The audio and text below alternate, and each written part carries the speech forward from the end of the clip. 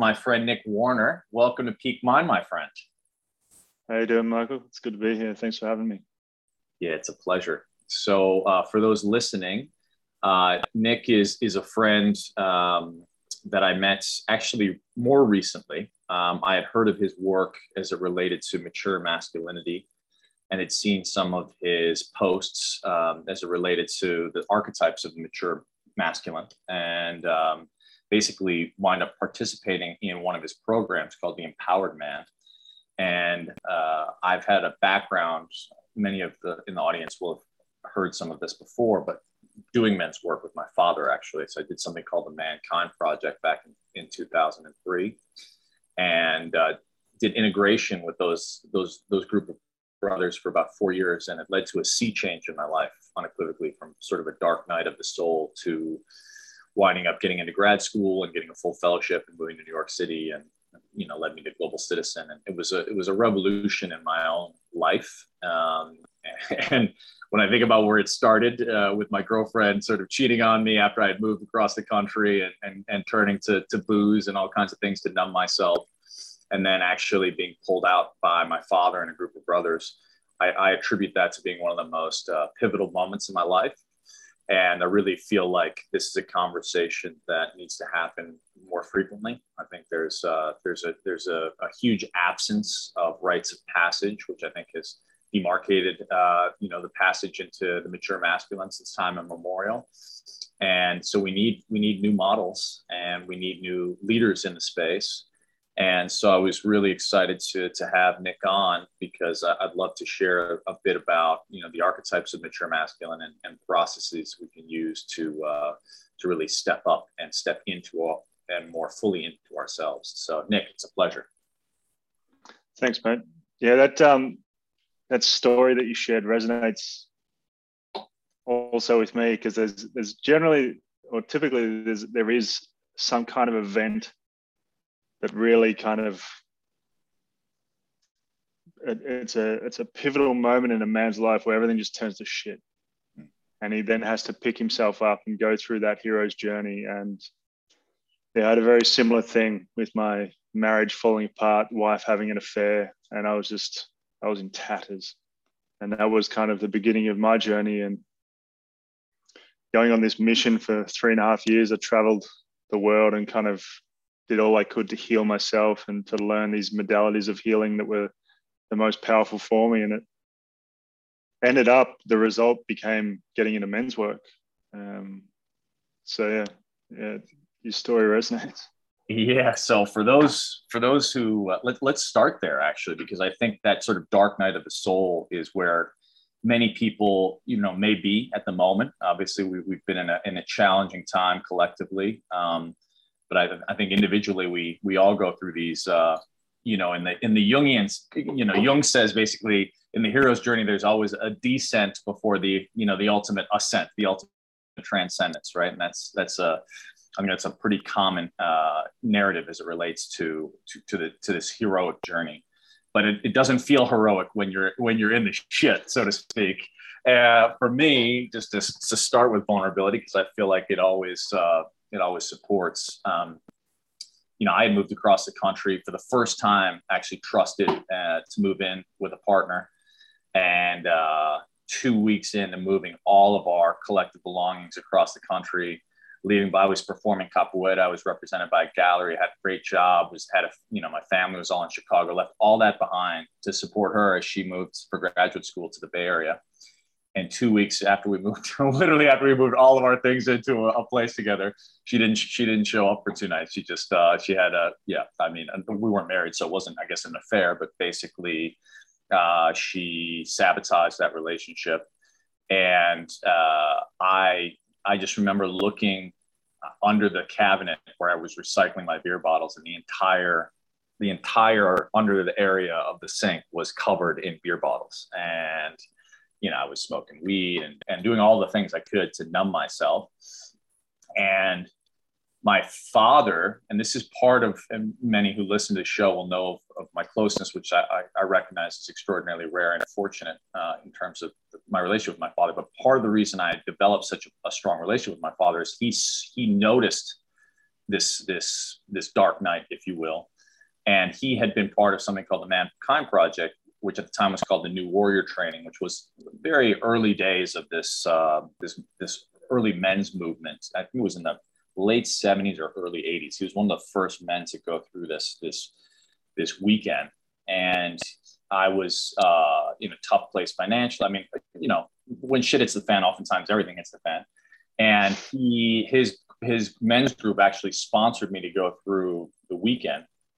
And he actually flew out to staff that weekend. And at that time, I don't know how it is today, but at that time, you actually had to pay to volunteer to staff. And so there was a group of, I think it was 175 men going through the process in Northern California. And my father was the only father that was present. And without going into details, because it's, I have a commitment to kind of keeping that work private, but what I can say is I went through basically a ritual rebirth. I was ritually reborn, and my father was there to receive me, to hold space and to receive me. And from that day forward, going from, I would say, basically rock bottom, I wound up meeting voluntarily with that group of men that I had gone through the process with, a group of about 5 of them in Oakland, California, for 4 years, and moved through some really deep, dark shadow shit. So it wasn't exclusively that weekend, but the weekend was a demarcation. And I resonate with you sharing, 3.5-year journey. It definitely was about the same time for me, 3.5, 4 years. Obviously it's ongoing, but I remember actually my going away party, if you will, with that group of men as I was about to leave and move to New York. And I remember one of the brothers basically saying to me that it had been an absolute sea change to witness who I was when I came in and who I was when I was leaving. And I share that simply to say, for anyone listening who's really in it right now and really feeling the shit of it all, there's definitely a way out, but it's definitely through, in my experience. There's no bypassing.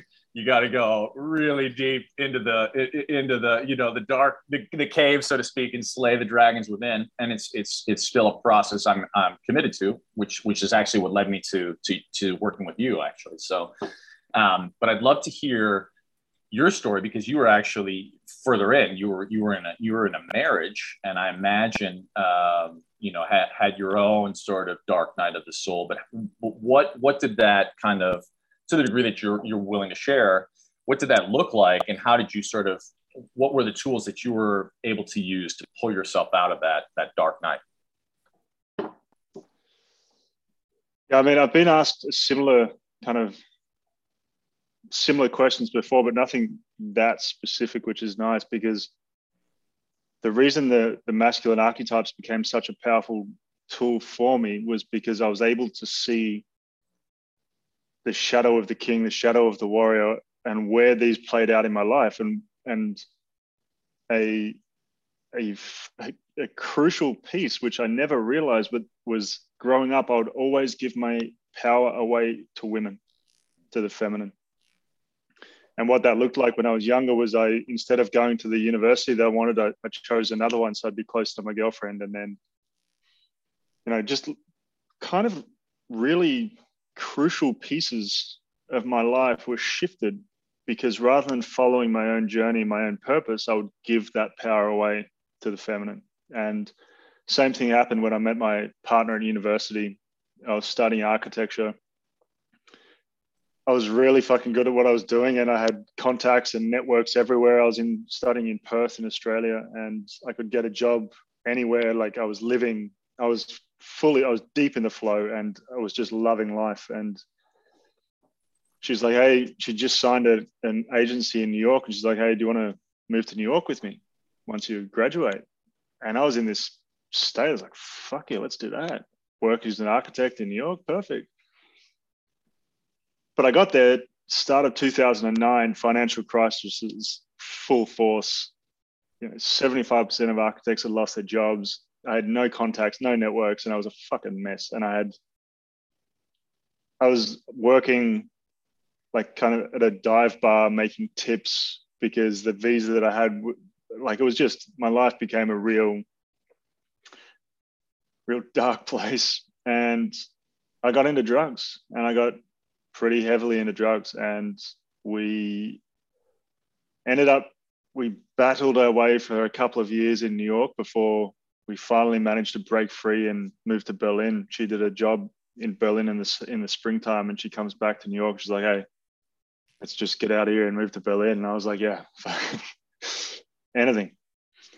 So I moved to Berlin, and life became much better. It was kind of moving from this dark winter to kind of the spring to the summer. And like, I was working as an architect now, not just unpaid internships. But I was still into drugs, and I still wasn't really fully convinced that what I was doing was what I should have been doing. And over the course of a few years, with my lack of purpose and lack of direction, having given my kind of put all of my eggs into her basket, so to speak, the marriage started to break down. And then, she ended up, and I actually take full responsibility. And it took me a long time to see that. For quite a while, I played the victim. Like, oh, my wife had an affair. My wife did this to me. And then at some point, I'm like, fuck, man, that was it. That was the greatest thing that has ever happened to me, because it was like this universal slap across the face of like, dude, wake the fuck up. Like, you have created this life for yourself, and now you're trying to blame other people rather than take responsibility. So I ended up gathering my shit together and going traveling. And I went on this mission to heal and to kind of work out what I actually wanted to be doing. And I was in the jungle in Peru, and I said to someone, "How do you tell the difference between your head and your heart?" And she's like, "Well, you do the thing that scares you the most." And I just broke down crying, because I knew that meant leave my wife, quit architecture, leave everything that I've kind of built with her, and just start my life over. And I knew I didn't really have a choice. So I went back and I tried to fight it. And the universe is like, no, dude, like, this is what you need to do. And so I continued traveling. I worked for a little bit and then continued traveling for another 2.5 years or something, and just went deep into it, went deep into different modalities of healing, and healed the father wound, which was a huge one for me. I have an incredible relationship with my father now, but it was not like that. And it wouldn't be like it is now if it wasn't for men's work. So yeah, that was the catalyst for my entrance into this world. Beautiful. I really appreciate you sharing transparently the sort of the origin, if you will, of the work. In your travels, which it sounds like were significant, what tools did you find most profound, if you will, in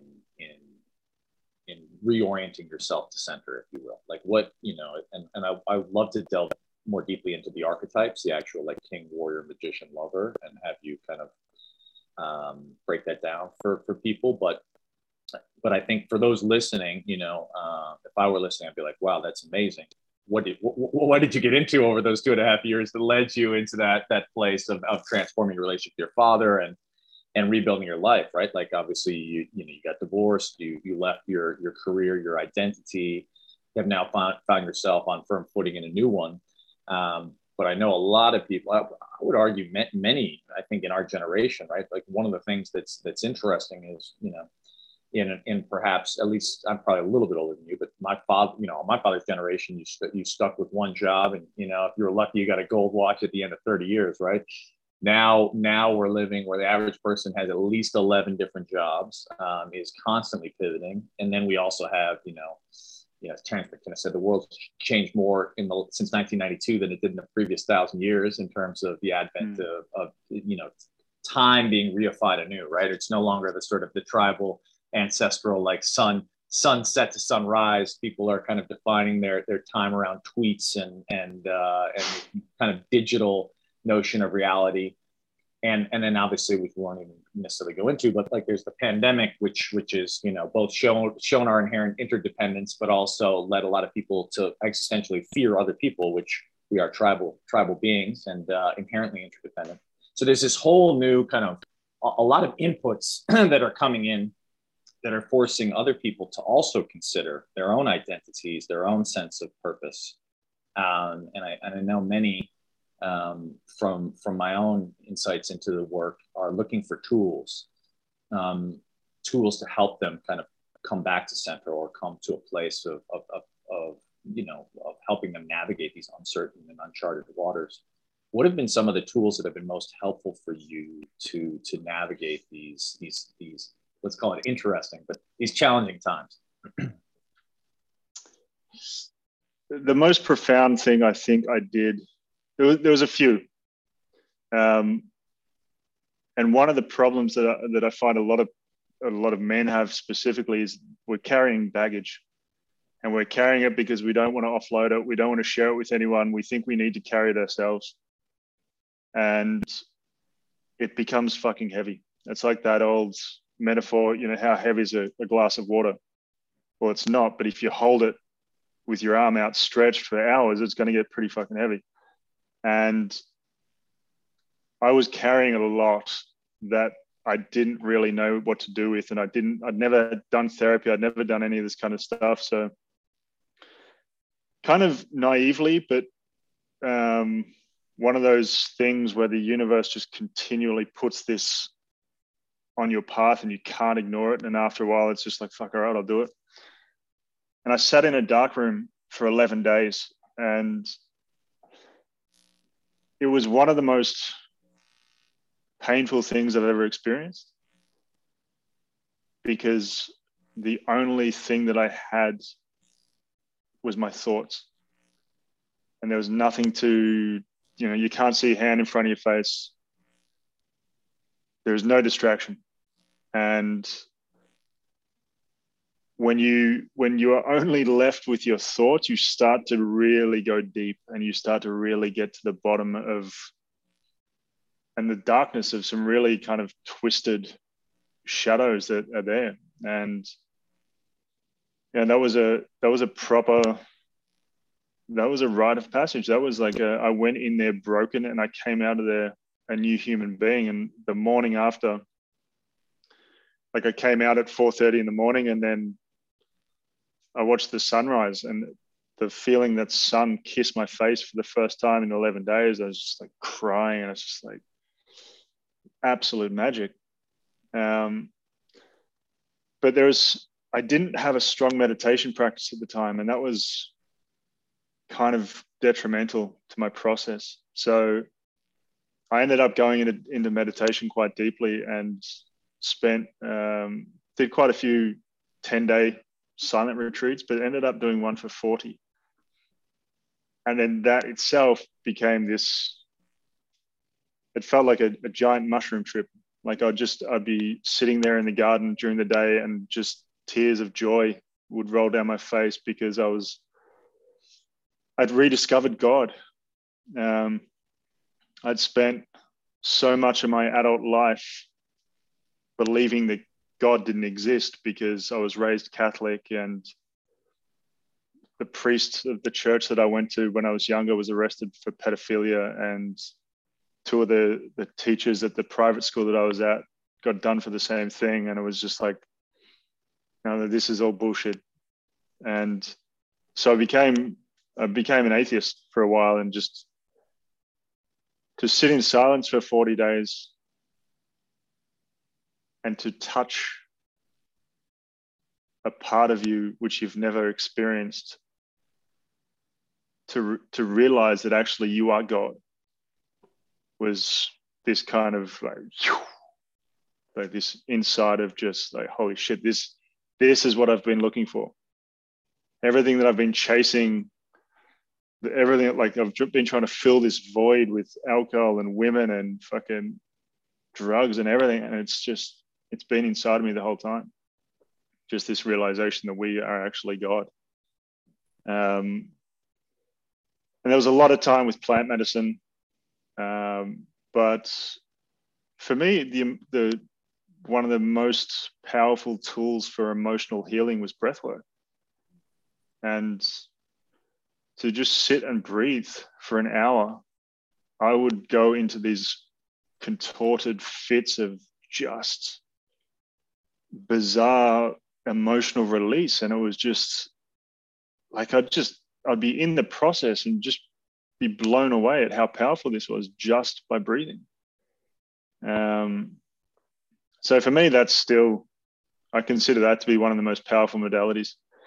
And then obviously to sit in a room of men who are all there with the same goal and to talk about your problems and to have men say, oh yeah, I experienced that. This is how I dealt with it. You're like, oh fuck, I'm not the only one that does this.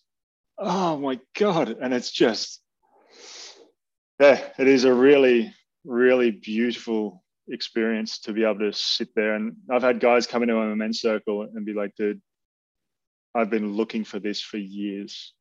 And they'll share things which they've never shared with anybody, to basically a room full of strangers. But you can feel the safety and the beauty of a container of men who are just there to hold space for you.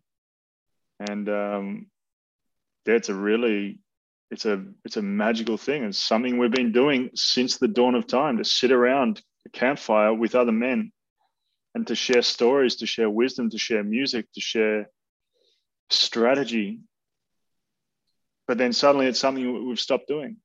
And it's kind of, you know, you're faced with a lot of interesting reflection with men that aren't ready to do the work. It's like, oh, you're going to sit in a room full of men. Oh, that sounds gay. It's like, okay, that's interesting, mate.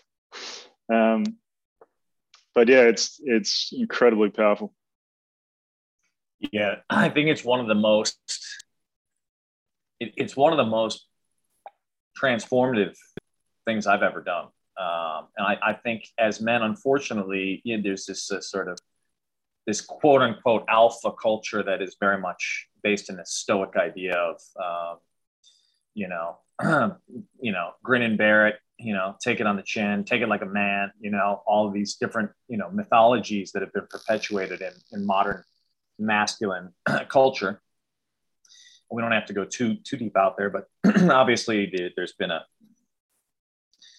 patriarchal, you know, there's been an imbalancing, right, and the suppression, if you will, of the divine feminine, but also commensurately the divine masculine, because the two need to rise together, right? We have both within all of ourselves, and it's interesting to see that sort of play out societally at the moment, which is an area we can touch on later if you so choose. But I think to keep it grounded, I feel like you're absolutely right.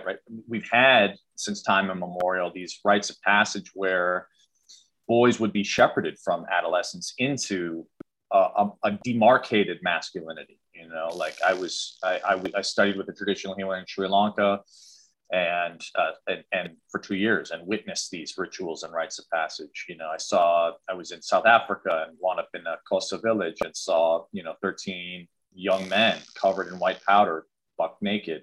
Why I was invited into that container, I still don't know to this day, but they were about to actually go through an adult circumcision and a rite of passage into, you know, masculinity, shepherded by the elders, you know, and what that tradition has looked different, obviously, across cultures, but generally speaking, there is a confrontation of profound fear, you know, oftentimes something that causes us to shift into a new aspect of ourselves, and then a welcoming into this notion of what it means to be a man by the men, sort of, so to speak, of the village. And oftentimes that is now spoken about, at least for me, the way that is given its greatest life, or that's greatest meaning, in a way that people can, I think, appreciate and understand it today, is through these archetypes, right, of the warrior, the king, the magician, the lover, these aspects of the mature masculine, which also have their immature aspects, you know, without getting political. Very recently in our own history here in the United States, in my view, we've seen, you know, certain people in power that don't exactly embody the enlightened king. They're more the armchair tyrant, which is an aspect of the unindividuated masculine. And I think that's the risk, right? The risk is without these processes that demarcate and shepherd us into a more mature aspects of the masculine, we can have prolonged adolescence, and a lot of the shadow aspects kind of run amok. And so by no means am I perfect. I've done some work, but I'm still working through certain aspects of myself that still need to be individuated, if you will. And we're in a time where we don't exist in these I don't know if I share this with you, Nick, but without going profoundly into the story, I actually developed an obsessive compulsive personality when I was young, based in trauma. So I was actually jumped by a group of men. An expression of the unindividuated masculine in Spain, my first experience alone and abroad. So I associated the two things I love the most, which is other people and travel, with trauma. And I ritualized. So I did what men or people since time immemorial would have done. I just didn't have a culture, a community, a religious traffic or spirituality in which that actually made sense. So what it looked like for me was like I would check the locks all the time, like 8 times. I would check the stove 15 times. And I was basically trying to reduce my sense of anxiety by creating rituals. And then only when I went to these cultures where I saw that actually ritual has been in place since the dawn of time. And in many cultures, it's still endemic. It's still very much a part of their living and breathing culture. I saw that I would never, there's no going back. I was never going to enter into that I was not going to culturally appropriate myself into being an authentic expression of that culture. I could also learn from some of the, if you will, the ancient sciences, the ancient technologies, and appropriately participate where I was invited in various traditions, such that I could approximate some of those rites of passage, such that I could find my own communities. And I think what you talk about, for example, with Men's Group is one of those modern ways in which we can find that approximation of this ancient gathering of men. And while we don't have a culturally endemic rite of passage, many of us in modern day life and living, I think there are ways in which we can move more authentically into the mature masculine.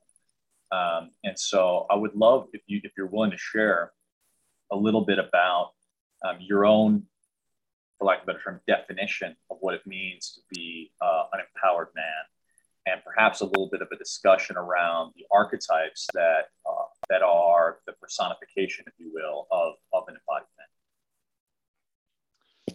Yeah, I think you nailed it when you speak of these men that are in power, and these are uninitiated men, they're traumatized men, and it's highlighted by the way they lead.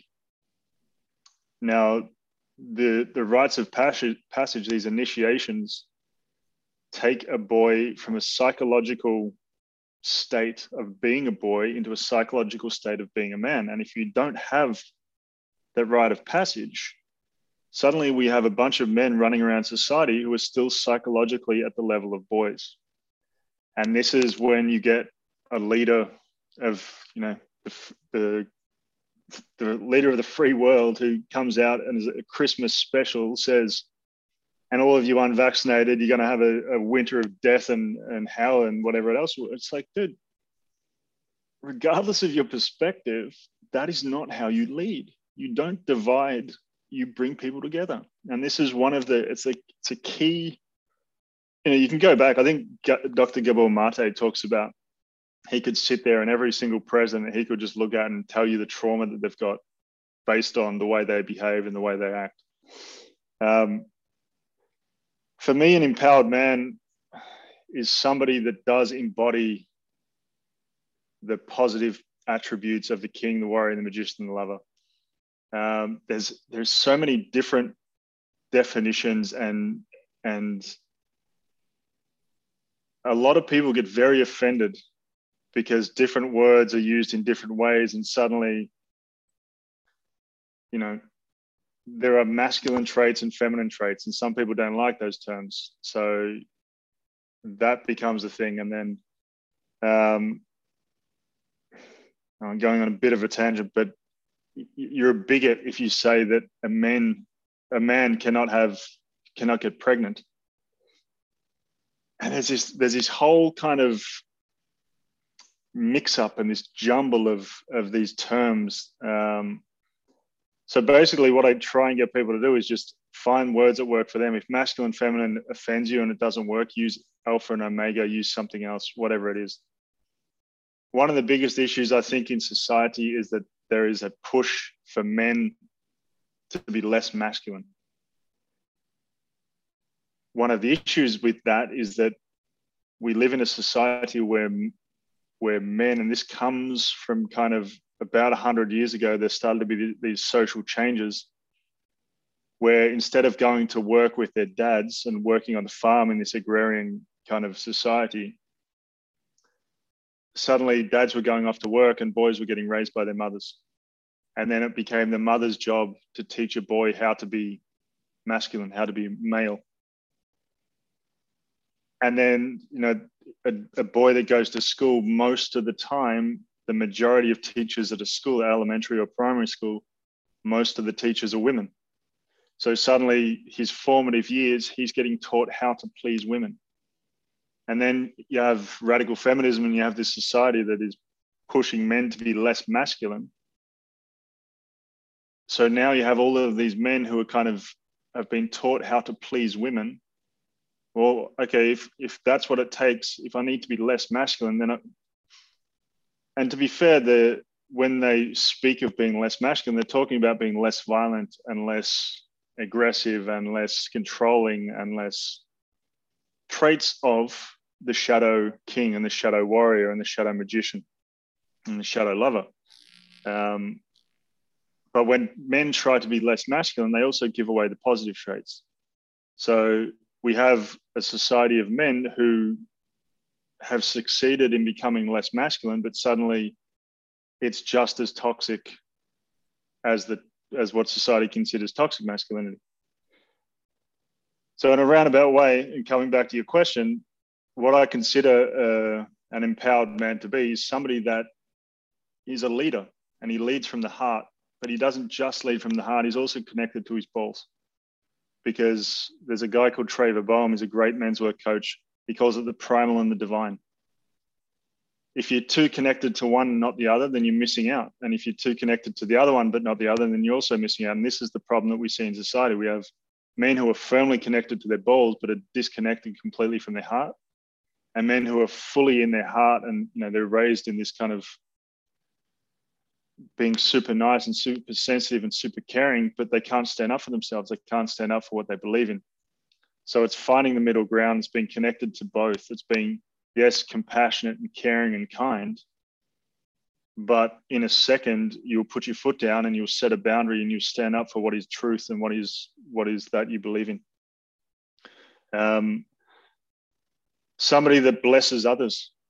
It's an attribute of the king, somebody that instead of everything's a competition and you have to be better than the next person, which is very tyrannical by nature, to kind of walk over people to get to the top, you realize that power is not finite. And a rising tide lifts all ships, and a king will bless other people. And how fucking nice is it to talk to somebody who you look up to, and then he turns around and says, "Hey man, I love how you did that. I really love how you showed up today." And it's like, your chest puffs out a bit, you stand up a little bit taller. A king leaves a legacy. He leaves something that is going to benefit others. Maybe that's just a family, or maybe that's a business. So, it's a very individual thing. One of the largest or most easily definable things for me, but the difference between a boy and a man is, and psychologically as well, is a boy is very egocentric. And this is by nature, all children are. The world revolves around them. But a lot of men never evolve beyond this. So the older, they grow up, they become adult humans, but the world still revolves around them. Whereas a mature masculine, he lives for something greater than himself. And this is it's a really easy thing just to kind of see in someone, to see how they show up, is to see whether or not they're doing things in service or whether they're doing everything for themselves. They're kind of the main ones that I see, that I look at a man and I see how he kind of turns up in the world, and those are the traits that I look for. Yeah, I think it's well said that you talk about this notion of the balls and the heart, if you will, because as you said, it's a tricky dichotomy. But I think and even in the feedback I've received from some of the powerful women in my life, it's this notion of they yearn for a man who actually isn't a pushover, right? Isn't just this like super nice guy. So they actually yearn for some of the qualities of this discerning and strong masculine. But then obviously when that gets taken to its extreme or its shadow aspects, then you see also the sort of more misogynistic archetype that unfortunately is prevalent and is being heavily pushed against with the sort of rising of this, of this sort of feminist dialogue, which ironically also now mirrors some of the intense aspects of the misogynistic paradigm, right? So there's aspects of our embodied aspects, whether it be masculine or feminine, that I don't think have yet found harmony. And it is this, at least as my teacher would share in Sri Lanka, basically this notion of health, which I think also applies to these paradigms, it is balance, right? It is finding that balance between, in your words, sort of the heart and the balls, right? For me, it's like when my head, my heart, and my balls are aligned, that's when I'm, without question, the most powerful, but also the most authentic aspect of myself. And it's a tricky balance, and it's one that it requires all of my practices, and it's one that requires. I think about it almost like a musical instrument. It's like when it's playing beautiful music. We all know when it's playing beautiful music, but it's necessary to tune it every day to be able to sort of play that beautiful music. One of the things which is seemingly tangential, but I'd be remiss if we didn't cover it in this conversation, because it's one of the things that I found most powerful in our work together. And it was a practice that is also ancient, but I don't think is commonly spoken about in a lot of the dialogues that I see today, is the notion of semen retention. And the way that correlates to this centering process of also being embodied in one's power, but also, for lack of a better term, leading from the heart, but also in tune with creativity and the creative force, right? I think, especially for men, there's one of the things I think leads to the challenge in perpetually being able to attune and play beautiful music, to stay in that metaphor, is we're often diluting our creative capacity and also chasing distractions, and distractions that not only take us off center or take us out of tune, but also dilute the potency of our music. And this is a practice you had talked about in the context, I think, of Taoist origination. You had talked about Jing, and I'd love if you kind of broke down kind of your understanding of the practice, its roots, its origins, and then how it can be beneficial for an empowered man. Yeah, so I trained with Mantak Chia in Thailand, and he wrote the book Multi-Orgasmic Man. And the premise is that this is according to Taoism, which is almost 5,000 years old, this ancient tradition in China. And we have three forms of energy within our body. One is qi, which is most people have heard of it. It's our life force. You have qi gong. You have these kung fu masters that can break a spear against their neck. This is kind of the life force that you can build up. You get it through the food you eat and the drink that you consume, and it's infinite. You also have Shen, and Shen is kind of the spirit. So it's not something that you have, but it's something that you open up into. And then there's Jing. And Jing is your primordial life force. And the quantity and the quality of your Jing depends on the vitality and the health of your parents when you were conceived. According to Taoism, Jing is finite, and we lose it every day. Like we slowly deplete it every day, and once you run out, you die. Now, the fastest way for a woman to lose her Jing is through menstruation and through childbirth. The fastest way for a man to lose his Jing is through ejaculation. Now, when you're younger, you're 14, 15, you just start masturbating, and you can do it multiple times a day, no problem. You don't lose the energy. The older you get, you start to realize that that's not so possible anymore. Now, this is because your Jing is kind of depleting rapidly. They say that we have between 4,000 and 5,000 ejaculations in our life. I don't necessarily agree with that. I've spoken to other teachers who believe that there's a way that you can actually harness more Jing depending on the practices that you do. But say you have 5,000 ejaculations in your life, that is about, I've done the math before, it's something like once a day for 30 years or something. Like it's not much.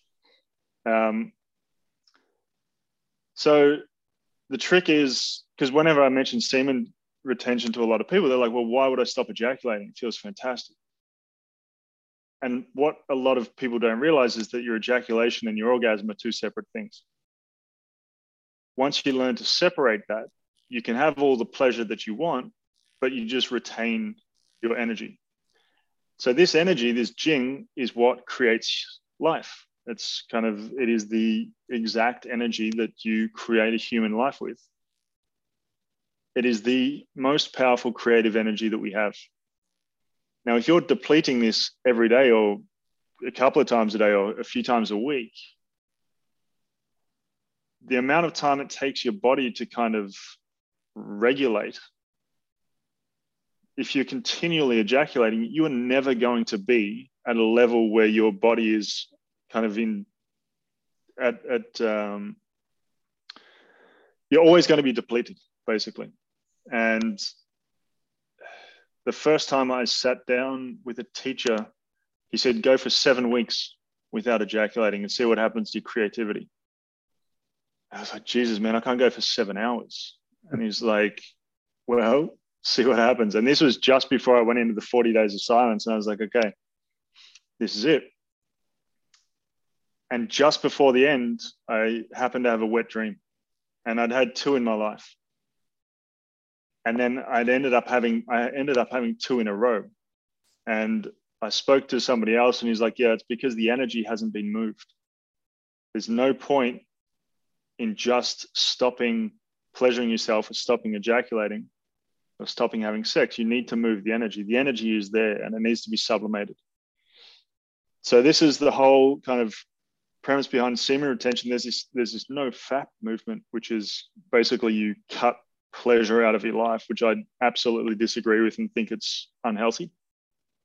When we learn to sublimate the energy out of our genitals and up through the body, into the heart, through the chakras, into the dantian, depending on the tradition that you're going with, this is where life starts to change. And this is where your creativity comes in. And this is where, if you're at a party and you see somebody, like you see a guy walk into a room and kind of everybody turns and looks, he has this air about him.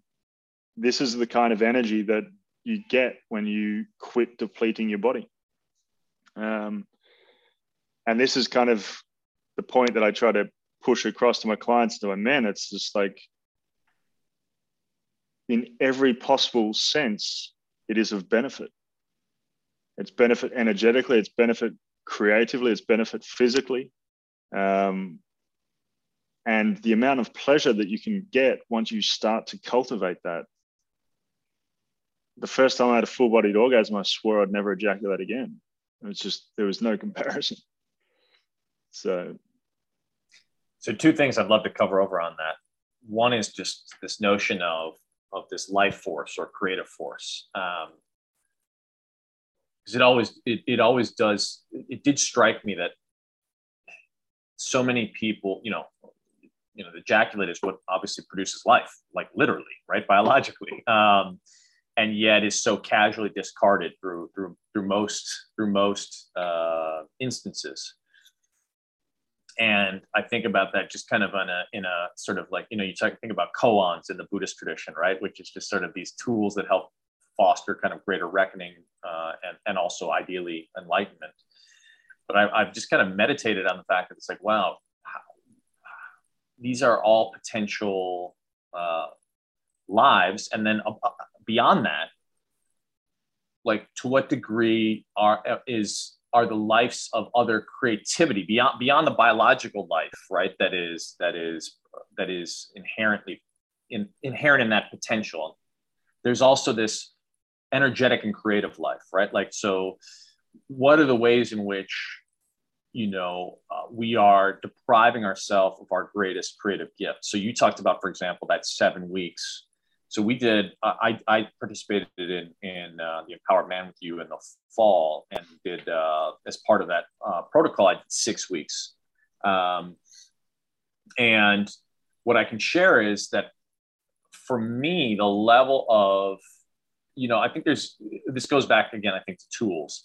For me, for example, I just did recently a 1.5 years off alcohol. And without question, that's not the point of this conversation, but the degree to which I tapped more into myself and my inherent potential, my creativity, by not diluting myself or taking myself off center with alcohol, is unequivocal. Like, and I'm not saying alcohol is, I'm not saying bad for everyone, don't ever drink. It's just to say I realized in myself, in that journey, that I was profound what I could tap into when I abstained from alcohol.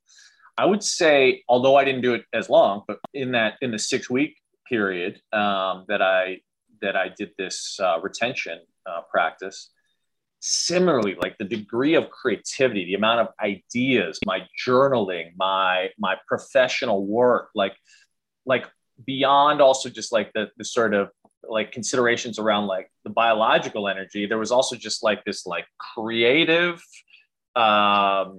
presence in me in terms of how I showed up, and anecdotally people commenting on it, like you said, like when you walk into a room, just your way of being, but then also just in terms of the level of my creative force. Like, if we're, in the Elizabeth Gilbert wrote a great book called Big Magic, where she articulates that actually our creativity isn't us, egoically us. It's more we're a vessel, and if we're receptive, things are graceful enough to move through us.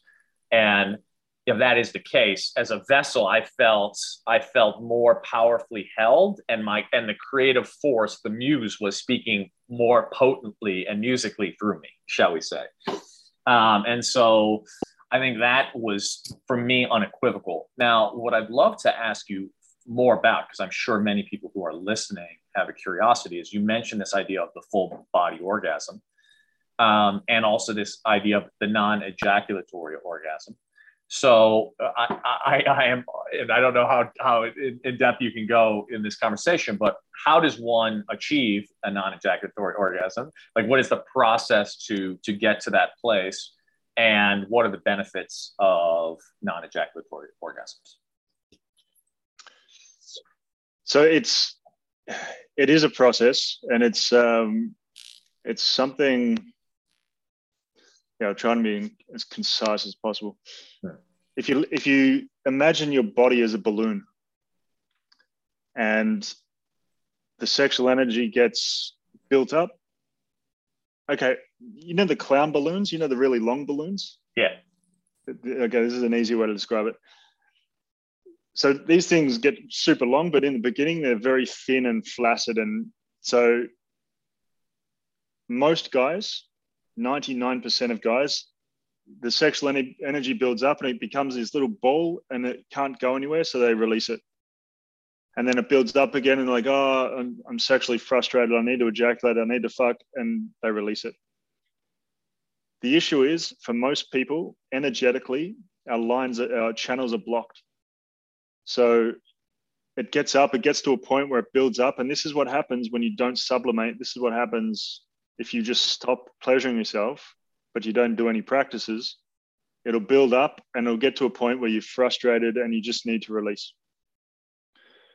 The idea is that you begin to unblock your energetic channels. Yoga, Kundalini, massage, tantric massage, there are many ways to do it, breath work. Once you start to unblock your channels, you can then start to cultivate this energy.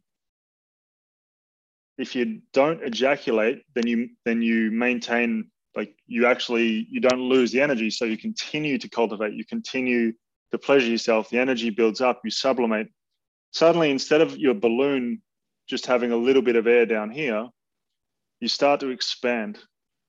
And energetically, you're expanding your energetic body. Now, one of the issues for a lot of men is that sex comes with a goal. And that goal might be to make their partner orgasm. It might be for them to ejaculate. When you have a goal, then you're in your head. And if you're in your head, you're not present. And if you're not present, you can't feel the pleasure that is in your entire body. And you cannot, ask the majority of women, the greatest turn on in the bedroom is a man's presence. So if you're stuck in your head, then you're kind of fucked.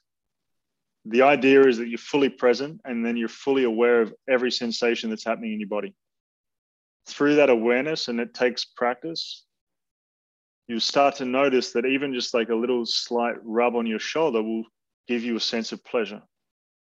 If you're stuck in your head and you're focusing on your dick and kind of how close you can get to ejaculation or whatever it is, you're going to miss that. So presence is number one. Semen retention is number two. Unblocking energetic channels is number three.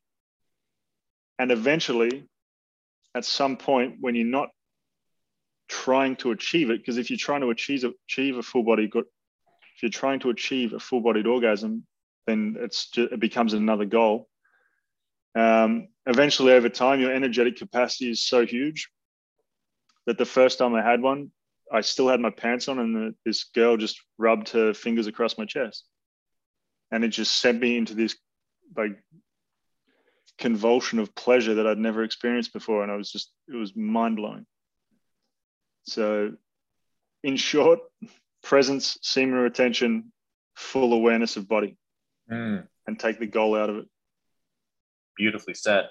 I would add for those listening, one of the greatest tools, and you shared this a bit earlier outside of the context of this particular practice, but I think as it relates to control, self-control, and also extension of pleasure, just tapping deeply into the breath, right? For me, at least, breath has been so central in my own practice, but also syncing breath and then also utilizing breath to return to the body and get out of the mind, and also to control, to control oneself as it relates to developing discipline and preventing, ejaculation. I feel like the breath has been just like an absolute portal to possibility.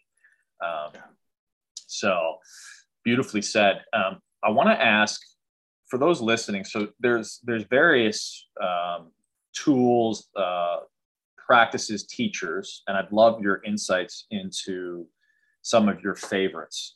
For me, when I started this journey, there's a lot of books that were seminal, that were not necessarily around men's work, but like Black Elk Speaks and a variety of other books that I love. But particularly as it relates to men's work, some classics like Way of the Superior Man by David Deida, King, Warrior, Magician, Lover was a hugely insightful book. You mentioned The Multi-Orgasmic Man. Are there teachers or books or courses, retreats, etc.? And obviously we'll tap into you and your work before we close, but that were formative in your own development, or that you really recommend for those listening that people can tap into to sort of further their own journey? One of my teachers who I've been with for over a year now, I think, his name is John Wineland. And as far as masculine, feminine energetics is fantastic. It was a student of David Data for the last 10, 15 years or so, and has a softer approach to kind of transcribing that message. And I love how he does it. I love the way he does it. There's a guy called Chris Bale, Awakened Intent on Instagram. This guy is rather incredible, and I've had a few conversations with him, and his workshops are very, very powerful. There's no bullshit. There's no softness. He speaks truth, and you can tell. You sit there and you listen to him, and it's just like, holy shit, man! Like this guy is it. They're my two most kind of profound teachers at the moment that I really enjoy listening to. As far as books, Iron John, I think, is crucial. I mentioned Trevor Boehm before. He has a book called Man Uncivilized, which is also really fantastic as far as men's work. No More Mr. Nice Guy by Dr. Robert Glover is an incredible book. It really describes the problem that we have with the pendulum going from this, in inverted commas, toxic masculinity to this Mr. Nice Guy, and how you mentioned that the women want men that can set boundaries, and they want men that are assertive, and this is the issue, that the pendulum has swung the other way, and now men are marshmallows and they can't stand up for themselves. They can't say what they want, and this is really not what women want. So his book, he's been a marriage therapist and couples therapist for 20, 30 years or something. He's a really amazing guy. That's they're the books and the guys that I would look into for sure. Yeah, those are some beautiful recommendations. Actually, John has agreed to come on the show. I got to get him on soon, because you're not the first. He's come up actually multiple times within the last week or two, and I always take notice when that happens. Beautifully said. Okay, and where can people, if they want to tap more deeply into your work? I just noticed, because obviously we're friends and I follow you, that you're going to do another session of the Empowered Man, which is the work that I did with you. But I know you do a variety of different breathwork trainings, etc. If people want to learn more about you and your work, where's the best place to find you? The place I'm most active is on Instagram, which is just at Nick Warner, NICWARNER. And then, the Empowered Man, actually, cohort 3 starts next week, but I have a medicine and masculinity retreat, which I'm running in Peru. So that's for 6 men, plant medicine, sweat lodges, breath work, men's work. It's going to be really quite powerful. And that's the start of April. So yeah. Beautiful. Well, I'll actually put this out sooner rather than later, so that people who are listening can benefit from that work. I'll say 2 things. Just be very, very, which you're well aware of, and which is why but be very careful for those listening. I get asked a ton about people, where to sit as it relates to plant medicine. And I've done whole shows on this topic, but beware of the fake shamans and as it's becoming more commercial and commodified, I think one has to be more careful than ever about where they sit, and definitely follow people through referrals, and know that you wouldn't go to someone who read about something, surgery. You wouldn't go to a doctor who read about surgery in the library. So you want to go to someone who's experienced, got 30 years of experience. And I know, Nick, that you tap into some of those communities. So for those listening, that's exactly how I've had I do get a lot of guys that come to me and say, "Oh, I want to drink medicine. Where should I go?" And I was in Peru in September, and I sat with this Shipibo guy who's been serving for 40 years. And I was just like, fuck, man, this guy is so profound that actually I want to bring men to him. Yeah. So that's exactly what this is. It's a safe container with a guy that I know and I've drunk with and I trust. and it's in a really beautiful space in Sacred Valley in Peru. And yeah, it's going to be quite fantastic. Yeah, man. Well, I want to actually offline. I'll talk to you more about that because I want to learn more. But it's so critical. I mean, I'm actually recording here in Tulum, and I just heard, unfortunately, too many stories of people without appropriate intake. You know, people with psychological challenges where no one even asked them if they had a challenge before they drank medicine, and no orientation on integration work. And I always put it out there, like, it's of the most powerful tools on the planet when held with the right people. And there are certain people who dedicate their lives to being in sacred commitment to that work. And so following that right course is so essential. And to the point of Sweat Lodge, I just say, one of the things I have been doing here, because it's so endemic to this area and so beautiful, is I've been doing temescals, which, for those listening who don't know, it's basically the Mexican orientation around this ancient practice of the sweat. And it's transformative in its own regard. I mean, just the heat itself is a crucible. And you go through the 4 directions and 4 rounds through the course of the sweat. And you really get to confront these archetypes, if you will, in a very interesting dynamic. You know, at least in the traditions that I've sat, there's actually rounds dedicated to this notion of the mature feminine as well as the mature masculine, and there's an opportunity to step into this warrior archetype and release the things that no longer serve you, and to do so through testing your absolute limits through heat and offering ourselves in a way to the fire. And it's one of the most beautiful practices as well that I've found in my own journey. So I love that you're mentioning those. And yeah, in terms of the empowered man, I was with the last cohort with Nick in the fall, and definitely can recommend it. I feel like, as you said earlier, there's very few.